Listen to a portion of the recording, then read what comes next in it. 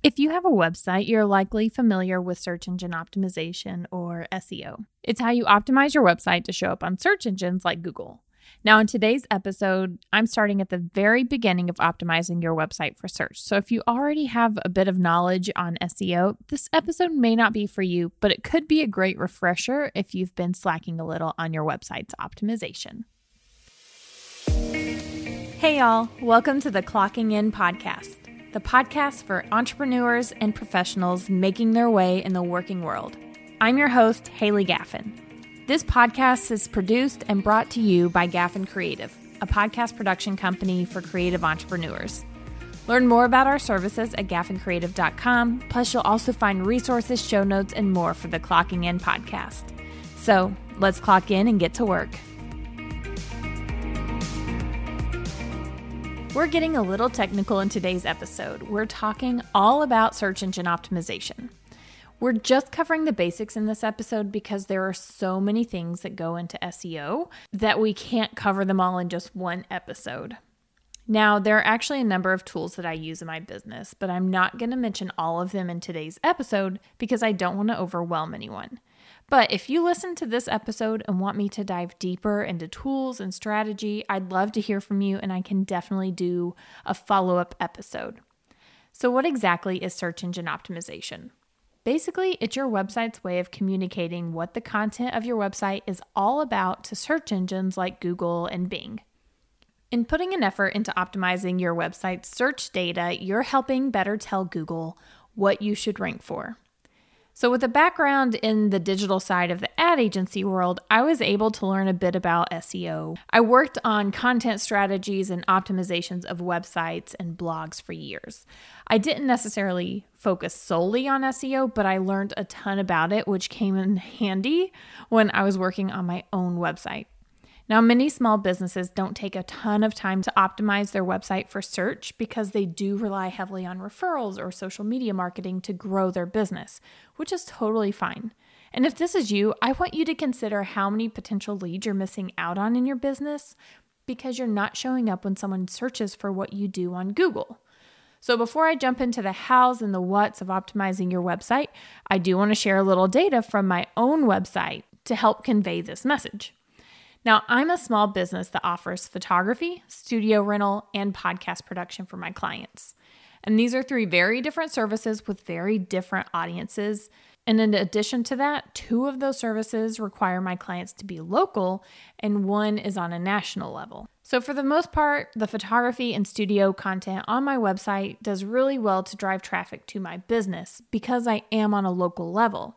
Since expanding the podcast production side of my business this year, I've been working on a content strategy to really hone in on the content I create to help improve my website's SEO so that I can rank for podcast-related keyword searches not only in my area, but on a national level. So let's talk about what my numbers look like for Q1 of this year when it comes to search engine optimization. So from January 1st to March 31st of this year, my website showed up in Google searches almost 12,900 times. From that, 295 people clicked on my website from Google. That was 295 potential clients. So let's talk about what my most popular keywords are that I ranked for. The first one is photography studio rental. The second is Chattanooga headshots. And the third is photography studios near me. If I continue down the list of key phrases that I ranked for, most of them are slight variations of these three. And I ranked for all three of these based on my SEO, but also based on where the searcher was looking, which was Chattanooga. When I launched the studio, I wanted to be number one in my area, which was slightly easy because there weren't too many studios actively marketing rentals to other photographers. Then, when I started shooting headshots more and created my monthly headshots in the studio date, I knew I wanted to rank for headshots and branding sessions as well, so I optimized my website content for headshots in my area. Now I'm actively working to build out my podcast content to really rank up on Google because on a national scale, there's so much more competition than trying to rank only on a local scale. But that doesn't mean I shouldn't try. So since launching my podcast and the blog content, I've already booked a couple of clients who have found me on Google and also downloaded my free resources. So now let's dive into a few steps that you can take to better optimize your website for search engine optimization, or SEO. So the first thing is to use a tool like Yoast. A lot of website programs have placeholders for your website metadata built in, and Yoast is a tool that will help guide you. I personally use WordPress for my website platform, which allows you to use a Yoast plugin. So if you're on WordPress, I highly recommend you use a tool like Yoast. So before I lose anyone who's brand new to search engine optimization, I want to review a few things that I just mentioned. So the first is a reminder of what SEO stands for: search engine optimization. Basically, optimizing your website for search engines. The second is metadata.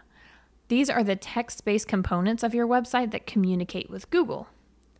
So the next thing I want you to do is plan out what keywords and key phrases you actually want to rank for. An easy one was Chattanooga Photography Studio or Chattanooga Headshot Photographer. And I know this because that's what my clients are searching for. But think through what your potential clients would be searching for if they were looking for your products or services, and write down all of these potential words.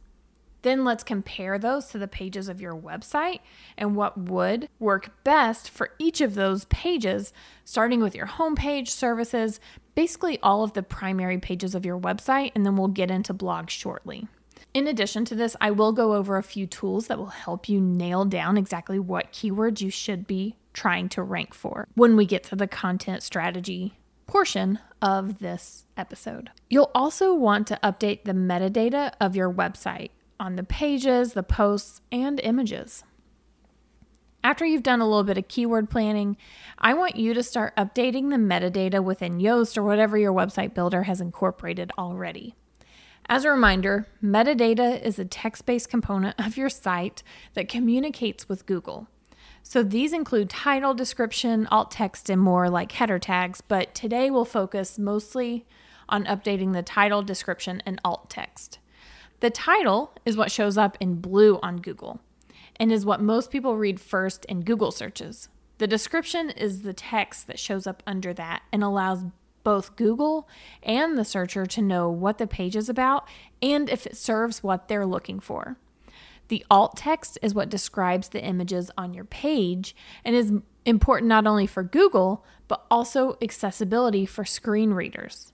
Now, in tools like Yoast, you'll have a spot for a keyword or a key phrase. And Google isn't necessarily using this for ranking, but Yoast is using it to help you measure how well you've incorporated this word throughout your page and the meta description, title, and alt text of your web page.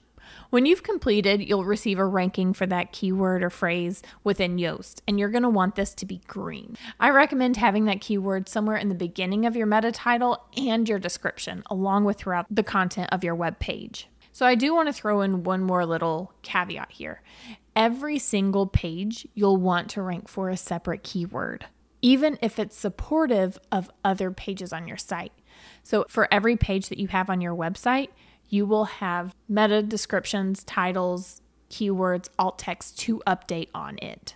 Now let's use my headshots and branding photos page on my website as an example. And if you want to look through this while I'm going over it, it's gaffincreative.com/headshots. Most of my branding clients actually start as headshot clients, and I give them the option of upgrading to a branding photo shoot. So I'm trying to rank for headshots or Chattanooga Headshot Photographer. So the meta title of this page is Headshots for Professionals in Chattanooga, Tennessee. Then I have a break symbol and then Gaffin Creative. This allows the focus to be on the service while still including my brand name for potential clients to see in search rankings. The meta description of that page is headshots and branding photos are an important visual element of your personal brand. Enter Haley Gaffin, a Chattanooga headshot and branding photographer. So the reason I've written it this way is I've included headshots, branding photos, personal brand, my name Haley Gaffin, and Chattanooga headshot and branding photographer, which are all keywords that I want to rank for within my meta description. That doesn't mean I'm going to rank for every single one of them, but it's supporting each and every position of that headshot keyword that I want. Then throughout the page, you'll see these words being used pretty much everywhere. Then I've also formatted all of my images for web and titled them all with some variation of this phrase. So like Chattanooga Headshot Photographer, Chattanooga Branding Photographer, Headshots in Chattanooga, Tennessee, Headshot Studio in Chattanooga, Tennessee. Making these updates has brought me dozens of inquiries each month, allowing me to sell out almost every month for my headshots in the studio date that I have to book some of them for my higher rate headshots or for my branding photo session. So basically my headshots in the studio date is 1 day a month where you can book to get a discounted rate. And it's like a mini session marathon where basically you just get the discount for doing it the day that I'm hosting it. So I don't have to set up everything over and over and over again versus my regular headshot sessions, which are a higher rate, but the exact same service. Or in addition to that, I also offer the branding sessions, which allows them to upgrade and get more images, more headshots, and it's better for social media content. And a lot of people don't realize that that's what they actually want. For these, I'm really not doing a ton of marketing for these sessions. They're all coming organically or through referrals that I've set up within my market.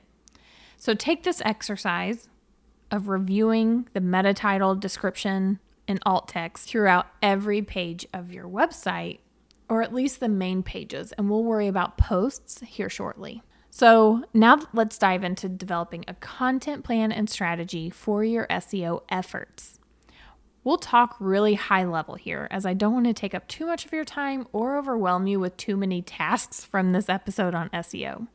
So your blog content and podcast content, if you're a podcaster, can help support your efforts on your website's SEO. That's actually a main strategy point I explain to my podcast clients on why they need a section of their website dedicated to their podcast. Because creating content helps support the messaging of your website as a whole and is helpful to Google's website crawlers. Imagine your website like a spider web where everything is connected in some way within your website. You want Google crawlers and your potential clients to be able to move through your website to find the content that will help serve them or serve your potential audience. So consider what content you could write about or talk about on your podcast that will help pull up higher rankings on Google search engines. For example, many wedding photographers will highlight vendors or venues more specifically to help them rank when people are searching for wedding planning inspiration in their local market or looking at how people decorate venues, etc. For myself, I'm creating content around common questions that people who are wanting to start a podcast are looking for or asking, and I'm sourcing this content in two ways.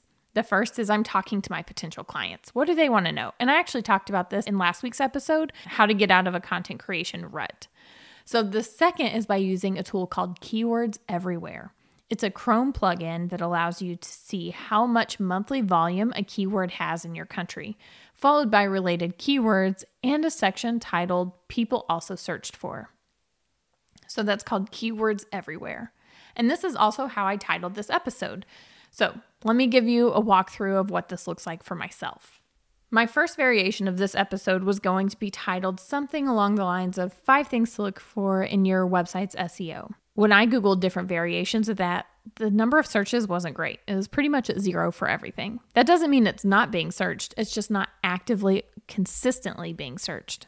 So then I Googled optimizing my website for search engines, which had 30 searches per month.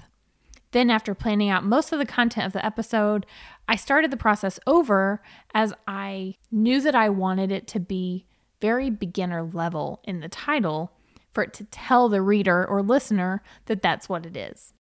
So I came across Beginner's Guide to SEO, which had 440 searches per month. So what I decided to do was title it Beginner's Guide to SEO, Optimizing Your Website for Search Engines. And this helps better explain to people who aren't familiar with the term SEO or search engine optimization, but also helps encourage better ranking on Google for the content of my episode.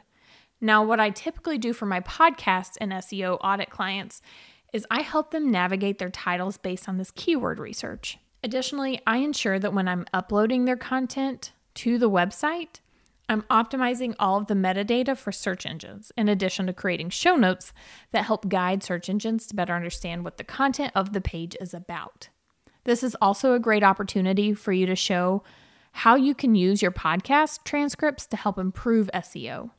I've created a blog post titled 3 Reasons You Should Transcribe Your Podcast, and I'll link that to the show notes in case you've been toying with the idea of transcribing your podcast episodes. So ask yourself today, what kind of content would my audience be interested in learning about while also considering what they're searching for on Google?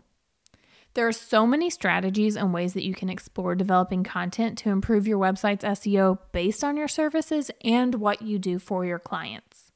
Now that we've covered the basics, I'd love to hear what optimizations you have been missing on your website that this episode helped you uncover. But then I'd also love to hear what questions this episode encouraged you to ask about your own content strategies or lack thereof. Because while I've worked in this space since 2013 and have known the importance of search engine optimization, I'm just now really optimizing my website because I recently expanded a new service in my business to take on more clients. It's never too late to get started and test out new ways to grow your business while also serving your audience. I really hope you enjoyed today's episode, and I'd love to know if you want me to dive deeper into this topic on future episodes. So make sure you head over to Instagram and shoot me a DM at Hayley Gaffin, HAYLEEGAFFIN, and I'd love to talk more about what you want to know about search engine optimization and improving your website. This has been another episode of the Clocking In podcast. You can find the show notes for this episode and more at gaffincreative.com. Thank you so much for your listenership and support. If you love this episode, I'd be so honored if you'd leave me a review in the Apple Podcasts app. Until next time, I'm your host, Hayley Gaffin, clocking out.